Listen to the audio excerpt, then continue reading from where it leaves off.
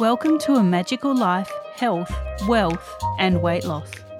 I'm your host, Magic Barclay, lead practitioner at Holistic Natural Health Australia and #1 best-selling author. In this podcast, I aim to give you practical tips on how to accelerate and sustain your health, increase your financial, spiritual and emotional wealth, and to look at something that haunts many of us needlessly, weight loss.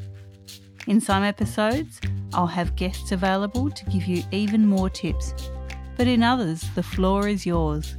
Drop us a line at A Magical Life Podcast on Facebook and let me know what you would like to know more about. Now, sit back and enjoy, because it is time for you to create and truly discover a magical life. Welcome back to A Magical Life. I'm your host, Magic Barclay, and today I'm joined by Stephen Rudolph. Now, in 1989, while pursuing a career in music in New York, Stephen took up a part-time teaching job to make ends meet. In his first class, he had an epiphany that he had an innate capacity to teach. Though he had had no formal training, it was as if he had already knew how to do it. The realization led him on a 21-year quest to India, where he uncovered 5,000-year-old secrets to self-understanding and achieving one's potential. Stephen has taken those principles and crafted them into an easy-to-use, enjoyable program called Feed Your Tigers.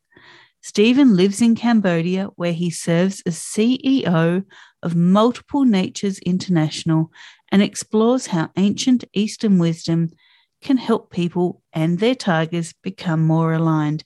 Welcome, Stephen. Thanks, Magic. Nice to be here. Now, tell us a little bit about the tigers. Sure. So it's something that's really simple. You know the areas where you are naturally drawn to in life in terms of activities. Some people are drawn to, let's say, like music or doing something creative. Other people have this natural tendency to organize work and projects and get things done. And other people are more, let's say, providing. They love to help people and assist and understand what their needs are and to fulfill them. And so like this, we each have unique tendencies, and those tendencies I call tigers. And the idea is very simple, which is that those tigers need to eat, and they don't eat, food or little rodents or things like that. These tigers eat activities. And so somebody who's administrative would eat organizing work. Somebody who is, let's say, entertaining is an entertaining tiger. What they eat would be other people's boredom. They love to charge things up and they want to make jokes and tell stories and be dramatic. And so you can understand your tigers in terms of the things that you're naturally drawn to and that you love to do that especially have a social purpose. What a fantastic concept. I love that. Now, look, I ask all my guests the same 3 questions, and everyone gives me such a multitude of answers. I find it amazing. So here comes your first question. What can your expertise do to accelerate health, not just the physical, but also emotional and spiritual health? When I was in India, you had mentioned in the introduction about the text, the Sanskrit texts and the traditional Indian literature that I studied. I came across a book which is called the Charak Samhita. And this is a treatise for Ayurveda. You might know about Ayurveda. It's like what Chinese medicine is to China, Ayurveda is to India. It's a natural, holistic health practice and life science. And there's a word that I discovered, which is called swastha. So swastha is made up of 2 parts, swa, which means self, and stha, which means to be situated in. So swastha means to be situated in yourself. But the interesting thing is that the word swastha also means to be healthy. And when I read that, I had this just like mind-blowing realization that to be healthy is not about your body mass index or necessarily about blood pressure, or about blood sugar levels. It's about how connected you are to yourself, how situated you are within yourself. And what that has to do with weight loss for me is this. and I'll speak personally. When I have a strong connection to my tigers, and the big ones especially. So, for example, my educative tiger, I love to teach. My entertaining tiger, I love to be fun and I love to joke around while I'm explaining things. And my intrapersonal tiger, so that's one that's self-reflective and loves to talk about life and the deeper meaning of our existence. So when I bring those together, like educative, entertaining, and being intrapersonal, so I'm situated in myself as I feel like I am right now, that I'm connected, I'm in this state of flow. So when I'm in this state of flow, I have this buzzing going on inside me. I feel relaxed. I'm breathing from my stomach. I'm actually burning calories during this time. I don't feel a need to medicate, to stimulate, eat sugar, or do things that would be, to smoke. I get my high just from being engaged. And so that to me is the greatest understanding of where health can start. Because if I'm working for 8 hours or more, or slightly less than that a day, and I'm in that state, well, that's going to have implications for me. It's going to make me feel good. My happy chemicals in my brain, so that would be dopamine, serotonin, oxytocin, they're releasing and giving me a naturally good feeling. And that has this virtuous cycle that leads to, yes, physical, but then, of course, also emotional well being. We talk about wealth here as well, Stephen, and many people think wealth is just the financial, but it's kind of impossible to have financial wealth without emotional wealth as well. So, what are your top three tips to creating wealth?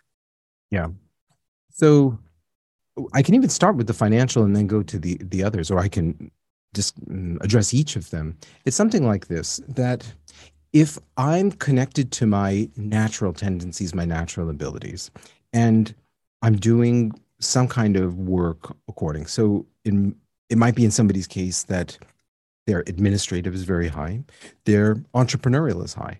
So somebody like that would do really well in creating a business and organizing it and running things. So they love to create value and products, and then they're very good at following up and then monetizing it. So if you're connected to something like that, you become good at it, and then you are rewarded for it because as you expend your energy and as you focus on those activities, you get results. But for somebody else, it might be something like a protective nature, like a protective tiger and a logical tiger. So somebody who's very protective and logical would be excellent as a lawyer, or they might be excellent at, let's say, computer programming. So let's just take that example. Someone who's got this natural tendency to protect, like cybersecurity. They want to protect, they want to protect. And they're logical, they're logical. So this protective and this logical go together. And when they engage in programming, then they're successful at it and they get rewarded. They do something well. Somebody comes along and says, "My God, you're so good at that. Could you also do this?" And then they get a raise from there or they get recognition from there and so on. But if that person then wants to step up and become a manager as a programmer, a lead, but their administrative tiger is not a big one, or their interpersonal is not a big one, well, they're going to fail there. So they were a great it's also called the Peter principle, where you rise to your highest level of incompetence. You were a great program, you're an incredible programmer. You become a good team leader and then a lousy vice president and an awful CEO. So in this case, you might try to move up the ladder, so to speak, but you're not going to be financially remunerated because you don't have the natural tendencies that will allow you to grow and to continue to deliver excellence in the work that you do. So that's why I feel that if you want to be rewarded, even financially, that that's important that you stick to the areas where you have those natural tendencies. And then beyond that, going to the other areas, as you're mentioning, of the other types of wealth. I mean, for me, wealth is being able to feed the tigers that I want to feed. I mean, if you think about what retirement is, right? People say that retirement is not when you reach a certain age and you stop working, but that retirement is getting to do the things that you want to do when you want to do them. So there's a wealth, so to speak, in that people think, okay, I accumulate so much money, and then when I do, then I can like stop having to go to the office or go to quote unquote work and then do the stuff that I want to do. But my belief is that you could be quote unquote retired at age 35 or 40, but still be working, but choosing to do the work that you love to do. That to me is wealth. That to me is wealth. Some great points there. Now, we talk about weight. Many people battle their weight. It's quite a needless battle for most people because stress is behind it. Have you ever battled your weight? If so, what was the trigger to lose it? And what can you offer the listeners about keeping stress down? Yeah, that's a great question. Yes, I have had to battle weight. I remember when I was like, I'm kind of like short and stocky. I'm about five, somewhere between 5'6" and 5'7". I think as time is going on, I'm getting, gravity is pulling me down. Um, so when I was in my I don't know, maybe 10 years old or 12 years old. I had to get a suit. And I remember my mother bringing me to a shop that sold suits and nothing fit me. And the guy said to my mother, he said, Miss, he's a husky. So husky meant that the normal suits weren't going to fit me and that I needed something which was for a bit of a more stocky build. And since then, I've always battled my weight. I put on weight really easily. And one of the things that my experience in being able to deal with that has been this. When I'm connected to who I am, when I'm in alignment with my tigers and I feed them, I engage the things like, and for me, that's educative, as I mentioned, and entertaining. I also have some others. My creative is a big tiger and my musical. So when I do activities that feed me, when the activities feed me, so then I don't have this need to overeat, right? Because I'm in a state of flow. So the neurotransmitters are going and I'm feeling good doing in that moment. And I don't have this need that I want to have an extra coffee and eat some chocolate and go for some carbs because the flow is naturally there and I'm feeling stimulated. And so what I found is that when I'm in these states, I'm naturally burning calories from being in the state that I'm in. I'm breathing from my stomach. Like right now, I'm putting my hand on my stomach and I can feel it. My stomach muscles are relaxed. I'm not stressed out at all. I'm enjoying this moment where we're here. The longer I do this, the more I'm breathing from my stomach, the more these chemicals are, they're just marinating my brain and I'm feeling good. And I don't have those needs to compensate for a feeling of stress and anxiety, which I might feel if I were doing work. Like if you took me right now and said, okay, you have all this paperwork that you have to do, and there are a lot of details that you're going to have to focus on, and you're going to need to be. So my administrative tiger is not really a big one. If you see my office, it's a bit of a mess. It's more than a bit of a mess. It's a big mess. But if I'm in that situation, then what I do is I'm like, okay, I'm going to organize these papers. Fine. But first, right, dun, dun, dun, but first, let me go have, a muffin. Let me get a piece of chocolate. Let me, have a latte or something like that. And I have to bribe myself into doing the work. And then there starts this negative or vicious cycle of stimulating in order to do what it is that I have to do. And if I have 8 hours of work in front of me and it's stuff that I can't stand doing on a day-to-day basis, and I've seen this, it's not that just because I know these things that I've got it down perfectly. I have phases that I'll go in and out of where I've got to do things that I really don't like doing. And when I start to feel, I see the weight coming on, or I see myself reaching for those things, it's like, okay, Stephen, stop. You need to change things up. You need to delegate, or you need to have my partner step in and take over some things that are starting to affect me, because that's where I see it first. I start to see it in weight gain. And I'm better at it now. It's not that I'm perfect, but I'm way, way better. I love that point of self reflection. I know for myself, I gain weight when I'm bored. I can't Mm, do bored. yeah. So watching the TV, I find it boring. And I'll find that's when I gravitate to eating things when I'm not even hungry. Yeah. Or if I'm bored at an event or something, I'll start thinking about when's the lunch break. Yep. It's like, I don't do bored. Totally. And what's going on, this is what I have understood about being bored, is this is where there are hungry tigers. So for example, as I was mentioning, for me, I have a big musical tiger and a creative one. So if I'm stuck doing routine work for a long period of time, there are these other tigers that are just poking me saying, do something creative, do something musical. And the interesting thing is that it's not always conscious. I don't always hear those voices. It's happening subconsciously or unconsciously. And so I have this feeling of anxiety that's kind of like poking me from inside. It's like, ugh, that feeling like it's not happening. Like I feel antsy. I got to do something. And that's boredom right there. That's boredom building up. And then, yeah, I go to the refrigerator and I pull something out and start eating it. And what that's doing is the carbs, the sugar, if for some people, if it's smoking, or they might stimulate using some sort of drug, what that does is those methods, whether it's the food or otherwise, they are releasing those same happy chemicals in your brain. So they release the dopamine, they release the serotonin. Dopamine is that reward. Like when you do something, like let's just say you're playing a video game and like you get to the next level, it's like, yeah, or you're playing a game or you just completed some sort of project, that rush that you get when that happens, or when you look forward to doing something that you love to do, that's a dopamine release.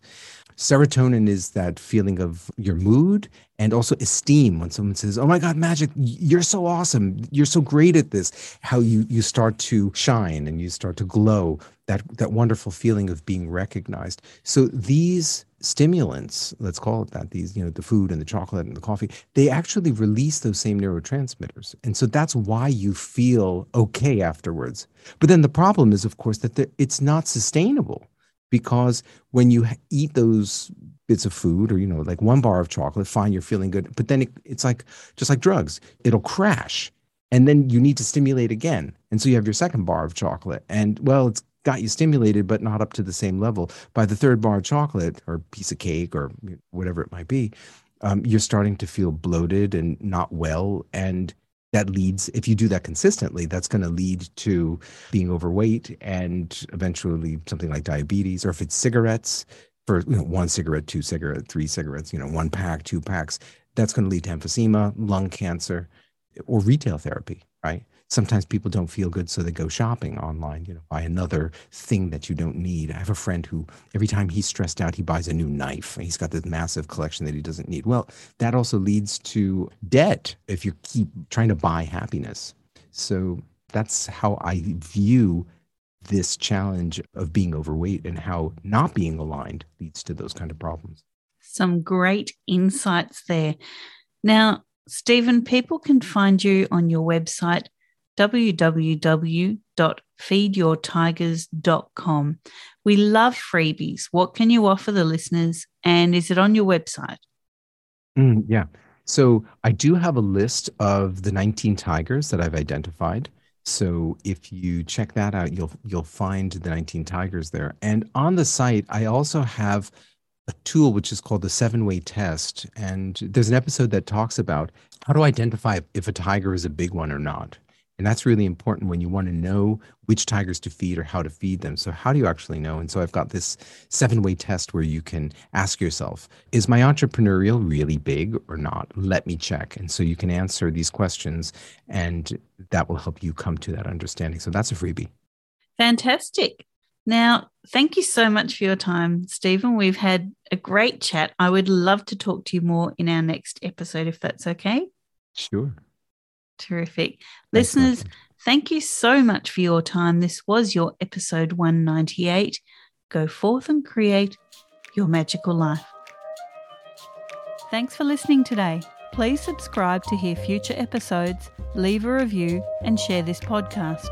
You can follow us on Facebook at A Magical Life Podcast or at Holistic Natural Health Australia. That's holistic with a W.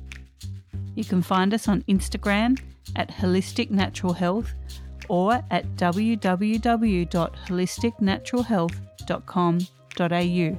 That's where you'll access all sorts of articles, freebies, and more.